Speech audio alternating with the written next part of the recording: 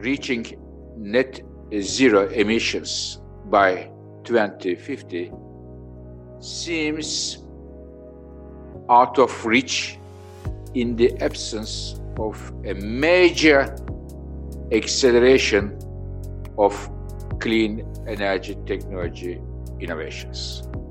India, as you know, is keenly looking at accelerating its entire innovation ecosystem, and clean energy forms a major component in it. The startup ecosystem is challenging the status quo. It's audacious, ambitious, it's trying to reimagine and transform the way we produce and consume, and not just energy, but anything.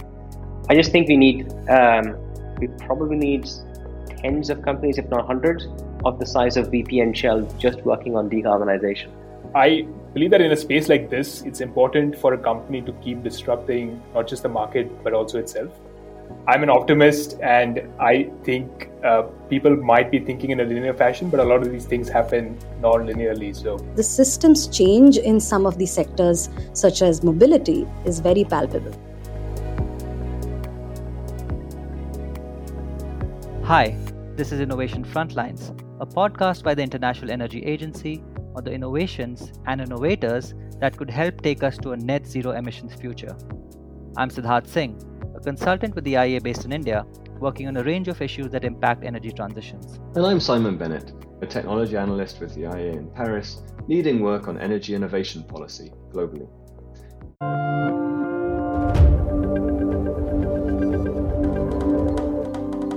In today's episode, we're lucky enough to have with us Soumya Bhattacharya, the co-founder and chief financial officer of SustLabs. It's a 5-year-old energy efficiency solutions provider based in Mumbai, and it's tackling the challenges facing energy savings technologies in the Indian building sector. Now, we're going to hear shortly from Soumya about the challenges of building a business in this sector. But first, I'm going to take the risk of trying to explain the technology innovation that lies at the heart of SustLabs' work. And I'm going to use the kind of words you might find in an IEA report. I may not get it all right, but Soumya can certainly enlighten us about any misinterpretations. What I thought I'd do is I'd start with imagining a major industrial process like at a chemical plant that has a huge energy bill. Now, for the operator of that plant, its competitiveness is closely linked to how many widgets it can produce per unit of energy input. And if they can save a few percent of energy, then that can be worth a huge amount of money. It could be worth millions even. And that's especially true when energy prices are high, as they are today in 2022. Being more competitive can allow the company to expand, beat the competition, open new plants. So there's a real incentive, and that incentive has driven techniques for identifying possible efficiency improvements. And recently it's become possible to put sensors all around plants to monitor energy consumption in real time and see underperforming processes. Now, in contrast, think about your own home. Because if you take all of the homes in the world together, they actually use almost exactly as much energy as is used in the entire global manufacturing sector. But despite our best intentions, almost nobody takes the time to identify how they can optimize energy use in their own household, even when it comes to things that don't require investments in upgrading buildings or appliances. And what's the main reason? It's that we simply don't have the information to make informed choices. Or sometimes it's because gathering the data would be much more inconvenient than the resulting cost savings would be economic. At one time, if we cast our mind back, people were proposing that smart meters were one solution to this issue, and they were offering visions of flashy wall displays that would show real-time energy use for consumers, as if we needed another flashy screen in our lives to distract us. But however sophisticated they have become, smart meters tend to suffer from two drawbacks. They only give us information about the total amount of energy or electricity flowing in or out of the meter, the electricity that's coming in the front door, and they don't really tell us what the baseline is. So we struggle to see the impact of our good intentions in the aggregate consumption data. If I think about my own smart meter, I think it only records with a resolution of 30-minute intervals, which really isn't good enough. SustLabs has come up with a solution to this that's called the Ohm Assistant. And it's a device that I think clips onto the cables near your meter and constantly reads the frequencies of electricity being drawn into the home, and does that with a very high level of precision. Soumya and co-workers are making use of the fact that different electricity uses, like your fridge, your fan, your hot water heater, your oven, your washing machine, they actually have very identifiable fingerprints in terms of how they draw power. But that on its own isn't enough to make it useful to consumers. And they've had to make two more innovations, both of which have only become available more recently. This is a story, like with so many innovations, of an existing technology suddenly being complemented by an advance in an adjacent field that leads to a step change in performance. And those things, firstly, are machine learning, which allows SustLabs to isolate the common fingerprints of devices from one another, and they can train the AI on big data from lots of appliances. And then each time they install a new device, it can spend a week or two reading the signals in a new home to create a baseline. And the second is working with the connectivity of the smartphone that's in your pocket or your purse. The Home Assistant has an app that gives customers the information that they need most. It can tell them, are the appliances working as expected? Or can simple preventive action improve their efficiency? Are their utility bills accurate? Which is something that can be especially useful in India, where power leaks or even theft are not unheard of. Are your energy bills forecast to change in the future? They have a forecasting function. And they do all of this without transmitting the information to the utility company itself. At the moment, my understanding is that this is installed in over 1,000 homes, and that's at a price of 9,000 rupees or $100. And that app is providing a platform for SustLabs to offer more services and revenue streams for themselves. What I'm curious to learn from Soumya is, what specific jobs is this product doing for the consumers? So how were they persuaded to buy it? How is it saving energy? And let's get on with the podcast to find out more. Yes, you rightly explained the use cases of the product. So basically, it is used for predicting your electricity bill as well as seeing the real-time consumption in your home. At this point of time, that information is not readily available. But yeah, this is not a very compelling use case. So we go one step further. We also explain the health of appliances. So basically, we kind of analyze the signatures over time to see, I mean, if it is consuming, I mean, are the 5-star rated ACs or 5-star rated refrigerators working properly?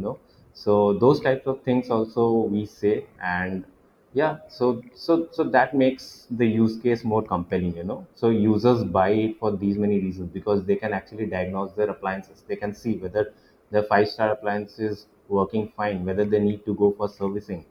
So yeah, so it's not just a information guide. I mean, yes, it gives you information, but more and more information gives you control as well. So our users are that, so we don't have any control feature in our product, but our users say that we feel that we have control.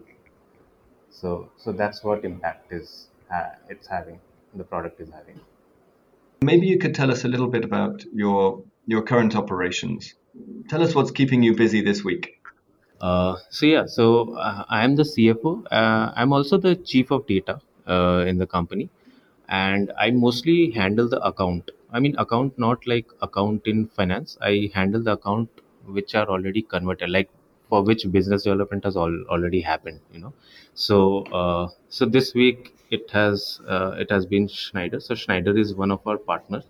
So working with Schneider, working uh, to I mean, managing the supply chain, the data privacy agreements, and as well as integration of our product into them.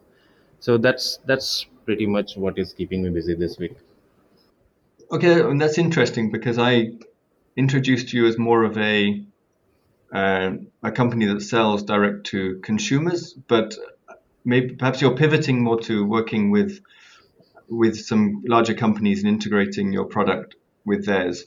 What does your typical customer look like, and how is this changing? No, we are very much retail product. I mean, our target market is still residential. So on an average, so our target market are customers which has electricity of greater than 30K per annum. I mean, that roughly translates to 2.5K INR per month.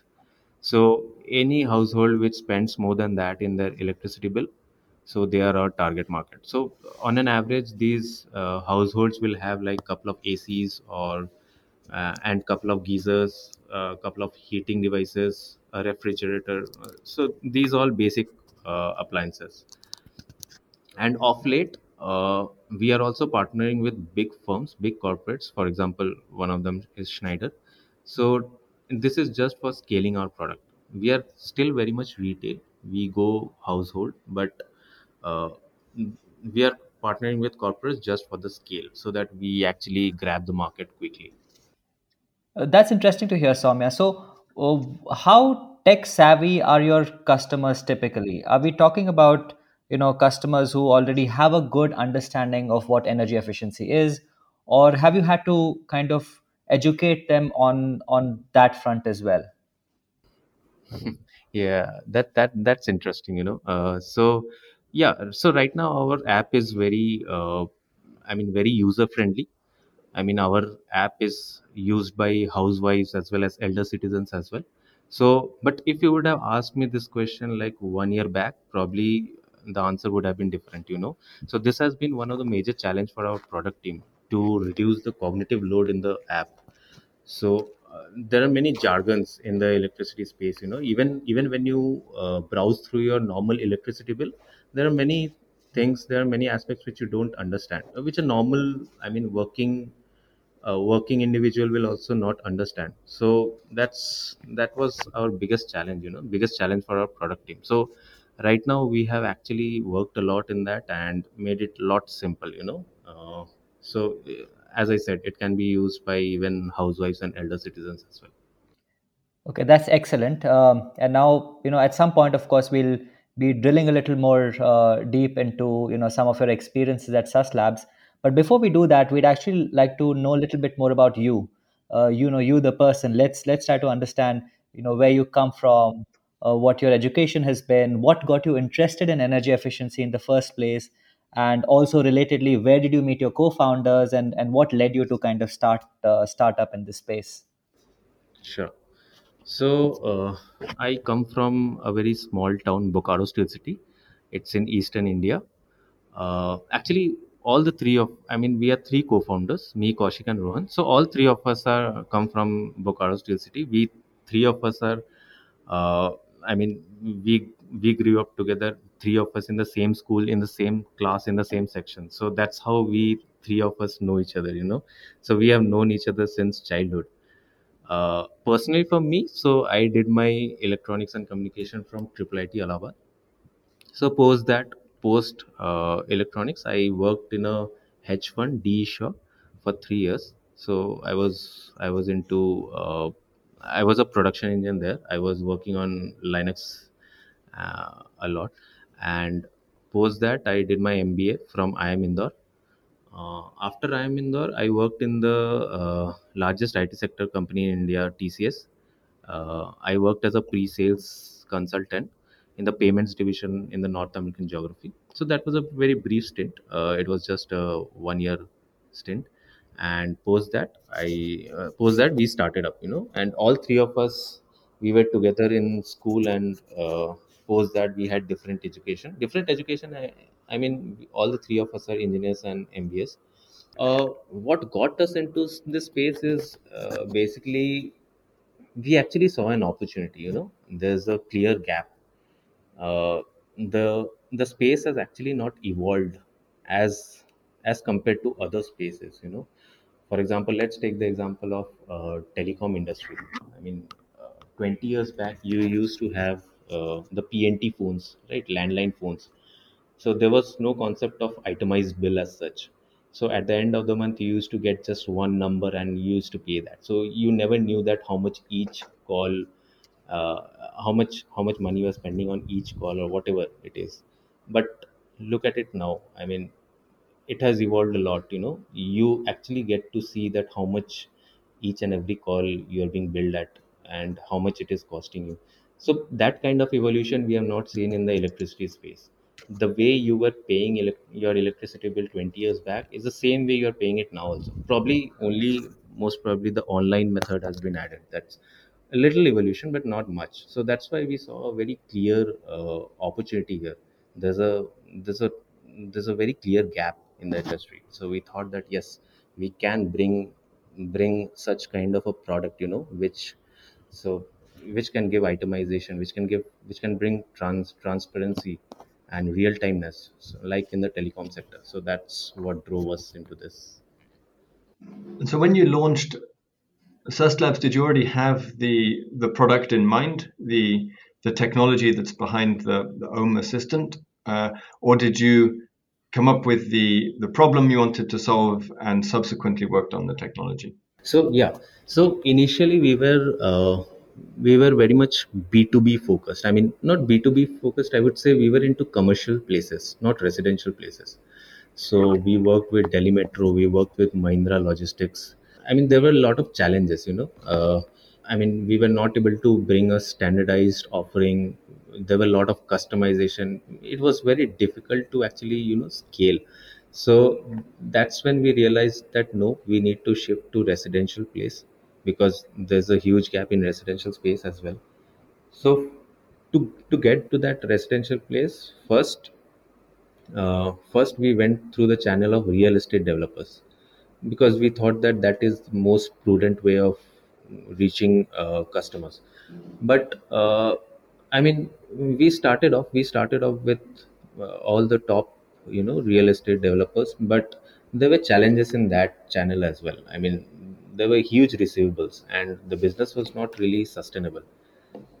That's when we thought that yes, now probably we need to go retail, and uh, that's how we went retail, and right now we are fully B2C. But yes, like I said, that we are also partnering with big corporates to actually scale faster. So you can say we are B2C as well as B2B2C.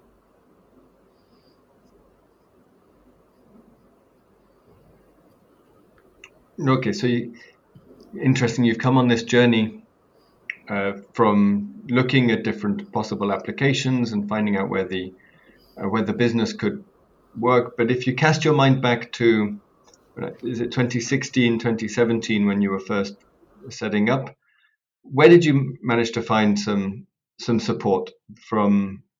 Was there grant funding? Was there mentors that you were able to work with in order to guide you through these first steps? So regarding support, the first support which we received was from Sign. So Sign is basically Society of Innovation and Entrepreneurship. So it is the incubation arm of IIT Bombay. uh, it's a private entity. So we were incubated in science. So that was our first external validation from any entity. I mean, when we started, that was our first external validation. So that was kind of an inflection point for us, and so Sign gave us office space. They also gave us a grant, and they also introduced us to many key stakeholders in the industry. One of them became our advisor as well. So the advisor connected us to many of the big corporates, and so one thing led to another. We got another advisor. So the most, I mean, right now we are incubated in Sign as well as CIA Ahmedabad. We are part of Oracle Accelerator. We are part of Google Accelerator. But the major support and the first support which came was from Sign. So that was our first external validation. Great. And in between, you mentioned Sign, you mentioned Google. I think, has there been any role for the public sector support or government grants in that journey? Yes, I mean, we have received government grants, the DST grants basically. So those have come through Sign or CIA Ahmedabad. But yes, we have received it. Okay. Okay, and Soumya, if you could, go back to again your founding year and perhaps, the first year or so after that, were there any mistakes that you made that if you could turn back time, you would avoid repeating this time around? So startups is basically about making choices. So some choices hit off and some don't. So that's totally fine. So mistakes, we obviously take mistakes as learnings. So yeah, I mean, there are a lot. Probably one of them will be that we should have gone retail probably a lot earlier. uh, I mean, we used up a lot of resources, in real estate sales, feet on the ground, and lot more things. So I think we probably utilized a lot of time. But there was an upside to that as well. I mean, we got to interact with many customers as well, understood the pain points, and understood how they would actually, what will actually enable them to uh, bring on and consider energy efficiency. So all in all, I mean, yes, there were mistakes, but uh, I mean, it's better we see it as a learning. So that's Yeah, I think that's a very progressive way of looking at this. But I mean, even at the beginning and all along the way, one of the critical metrics here is how much money you're able to raise and how you're managed to scale the business. So energy efficiency isn't always the easiest sell in terms of fundraising or in terms of uh, putting together a compelling business case. So, what challenges did you face in trying to convince investors to come on board?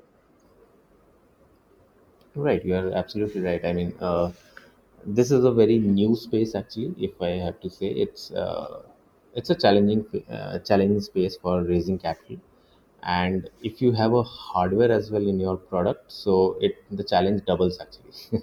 So because there's a fixed cost involved, so it's not very attractive to investors.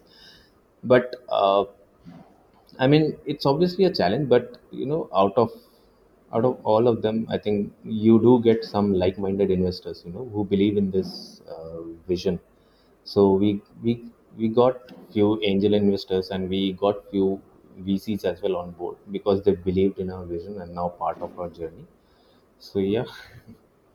Great. And where do you stand now? What was your latest fundraising round, and where are you looking? What's the next milestone in fundraising? So we are already a seed funded company. Uh, I mean, we have raised around 500K US dollars till now, and we are going to raise pre-series A. We're recording this in May 2022. There's no shortage of articles at the moment being written about the downturn in the tech sector and challenges of fundraising, particularly in the United States. We have inflation, we have higher interest rates. How do you think that's going to impact your ability to attract that next round? Probably it might impact. So that's why we are actually trying to close the round as quickly as possible. It's May, it's end of May, so we'll probably close it in another couple of months. Our hope, I think, in all of us in this space is that actually some of the clean energy technologies, the climate tech, is going to be somewhat insulated from a wider downturn by the fact that there's policy support built into this. There's high expectations that we're going to undergo a rapid energy transition, and that the market is going to grow. Yeah, I would like to add a point that, yeah, you talked about clean energy, right? Clean energy space. I mean, so there are a lot of investors right now taking interest in this space as well. A lot of in lot of accelerators are also coming up in this space.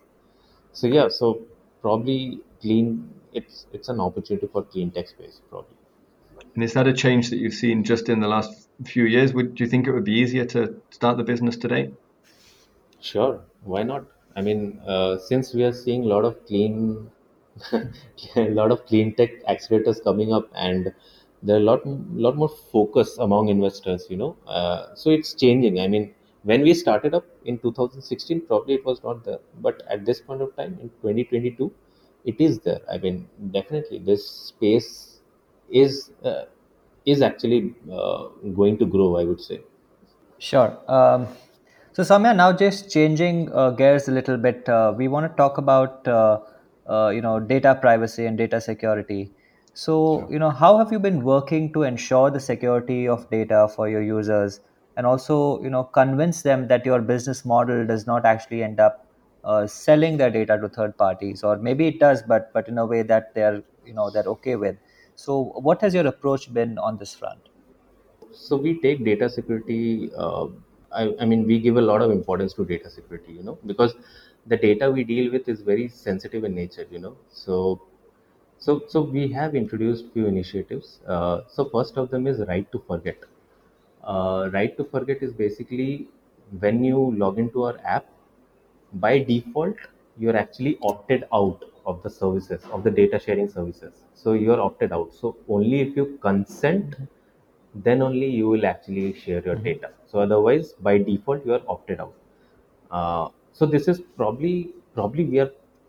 I mean, we think we are pioneer in this, but there may be other companies also which are doing this. But yes, this is something we are doing. And then second initiative is the second thing which we have worked internally is we have actually set up a data security wall. This we have done internally, wherein we have divided the our internal workforce into back end and front end. So back end is basically consists of the tech team who are working on tech, who are working on machine learning and all those stuff. So they will only see the meter data, they will not see the user data. And the front end, I mean the sales or the customer success, they will only see the user data and not the meter data. So in this way, none of our employees can actually map any user with their consumption. So that is what we have actually implemented. So it's like a security wall. Understood. I think that's a very compelling approach to the problem, because it's something that, while in India's case, we don't often hear of a public outcry related to of course data security. I think as you may have ambitions to expand perhaps in the future to other countries, I think it's something that would be more and more relevant as your business grows. I mean, it's a great point because in Europe, I know uh, it's hindered in a way the deployment of smart meters, some of these concerns around data security. So fascinating to hear how much time and effort that you're putting into this and how relevant that is to your business already. I mean, another side to this business is that you help consumers to save money. You help them to optimize their appliance use, but on the flip side, some of the retailers of electricity, the electric utilities, you're costing them, you're reducing their revenue. So, what's been their response to your product? No, no, we are not really reducing the revenue. Uh, I mean, yes, we are working with few of the electricity utilities as well. So their revenue is based on the market they acquire. So, I mean, of course, they have to buy power in real time. That also costs them, but most of the revenue is as per the market. So how we help the electricity users? Yeah, they also see value in our product. uh, and we are actually working with one of the utility. We are kind of integrating our product into them. But yes, I agree that electricity utilities, they don't have that kind of an adoption rate. I mean, the speed of adoption is not, obviously we can't expect the speed and agility of a startup. But yes, the adoption rate is slow. That's the only thing I would want to say about electricity. But of course, there's another angle which I think perhaps comes a little bit further down the line, and that some of those utilities may see an incentive to match the timing of the consumption with the timing of when they purchase electricity, especially as we get more renewables onto the grid. So devices such as yours could actually help them find value in a changing electricity market as well.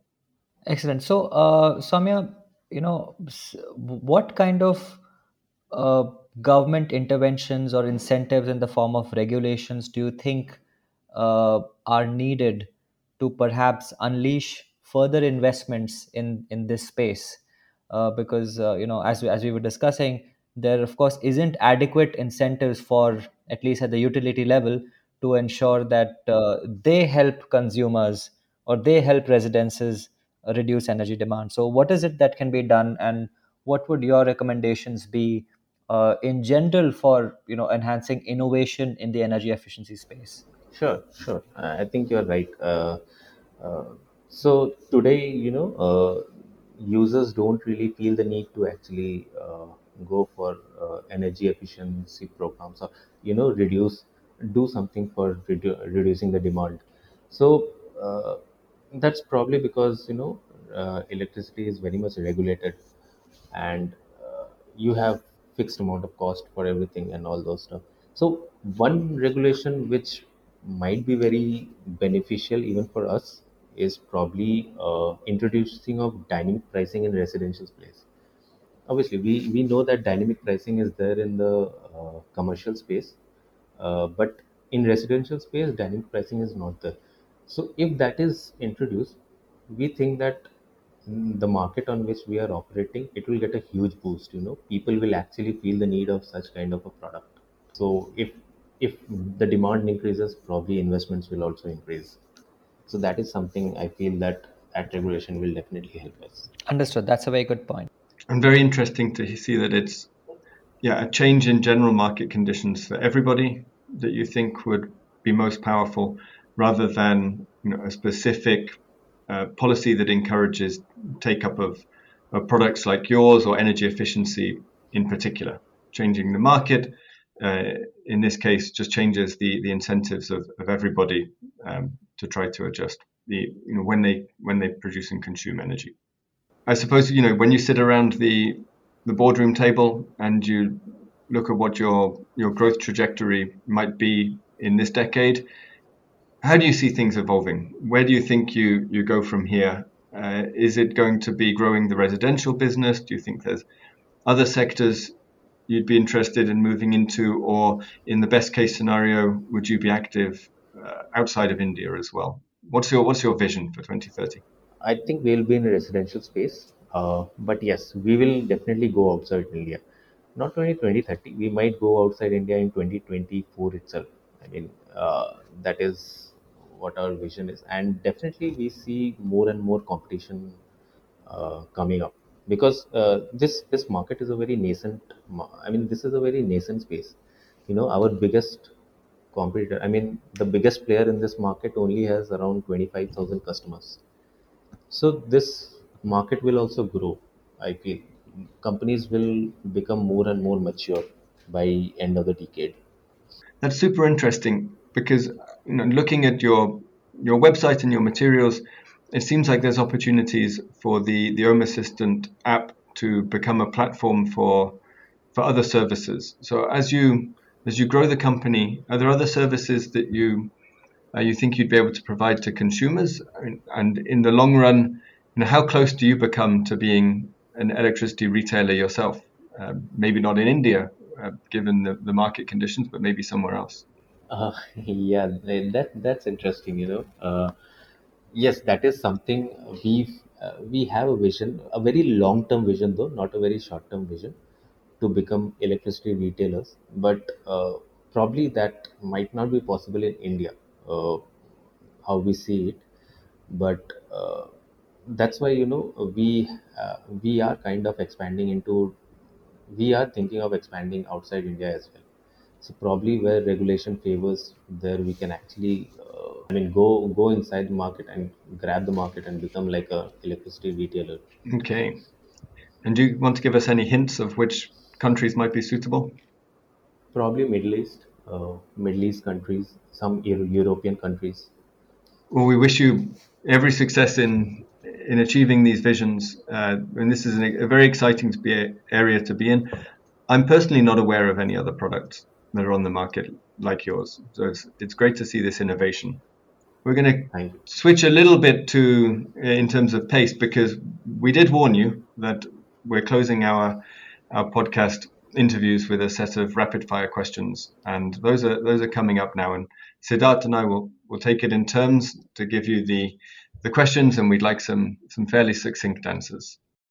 Okay, so let's kick off with number one.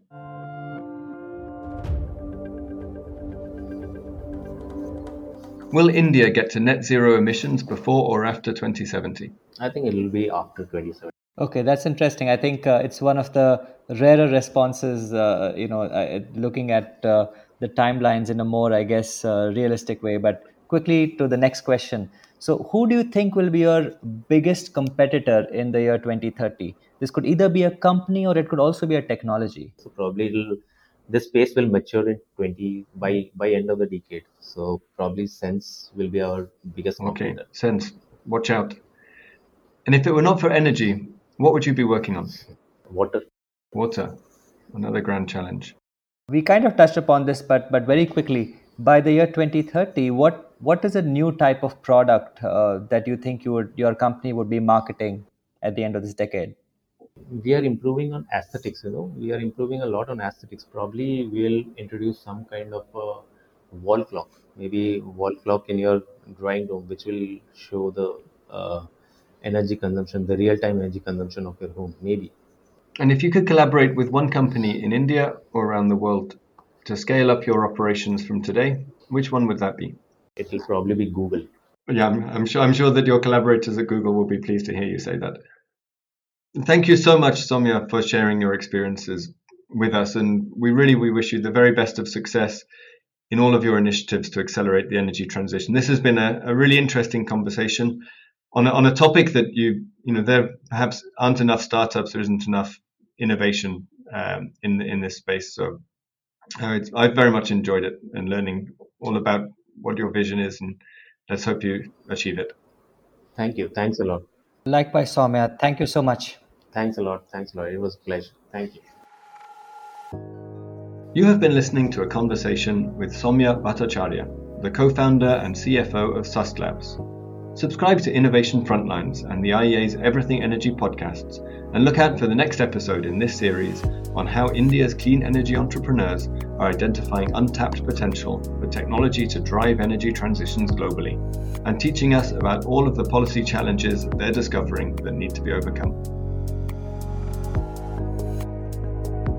You've been listening to Innovation Frontlines, a podcast by the International Energy Agency on the innovators and innovations that can take India, and indeed the world, to a net zero emissions future.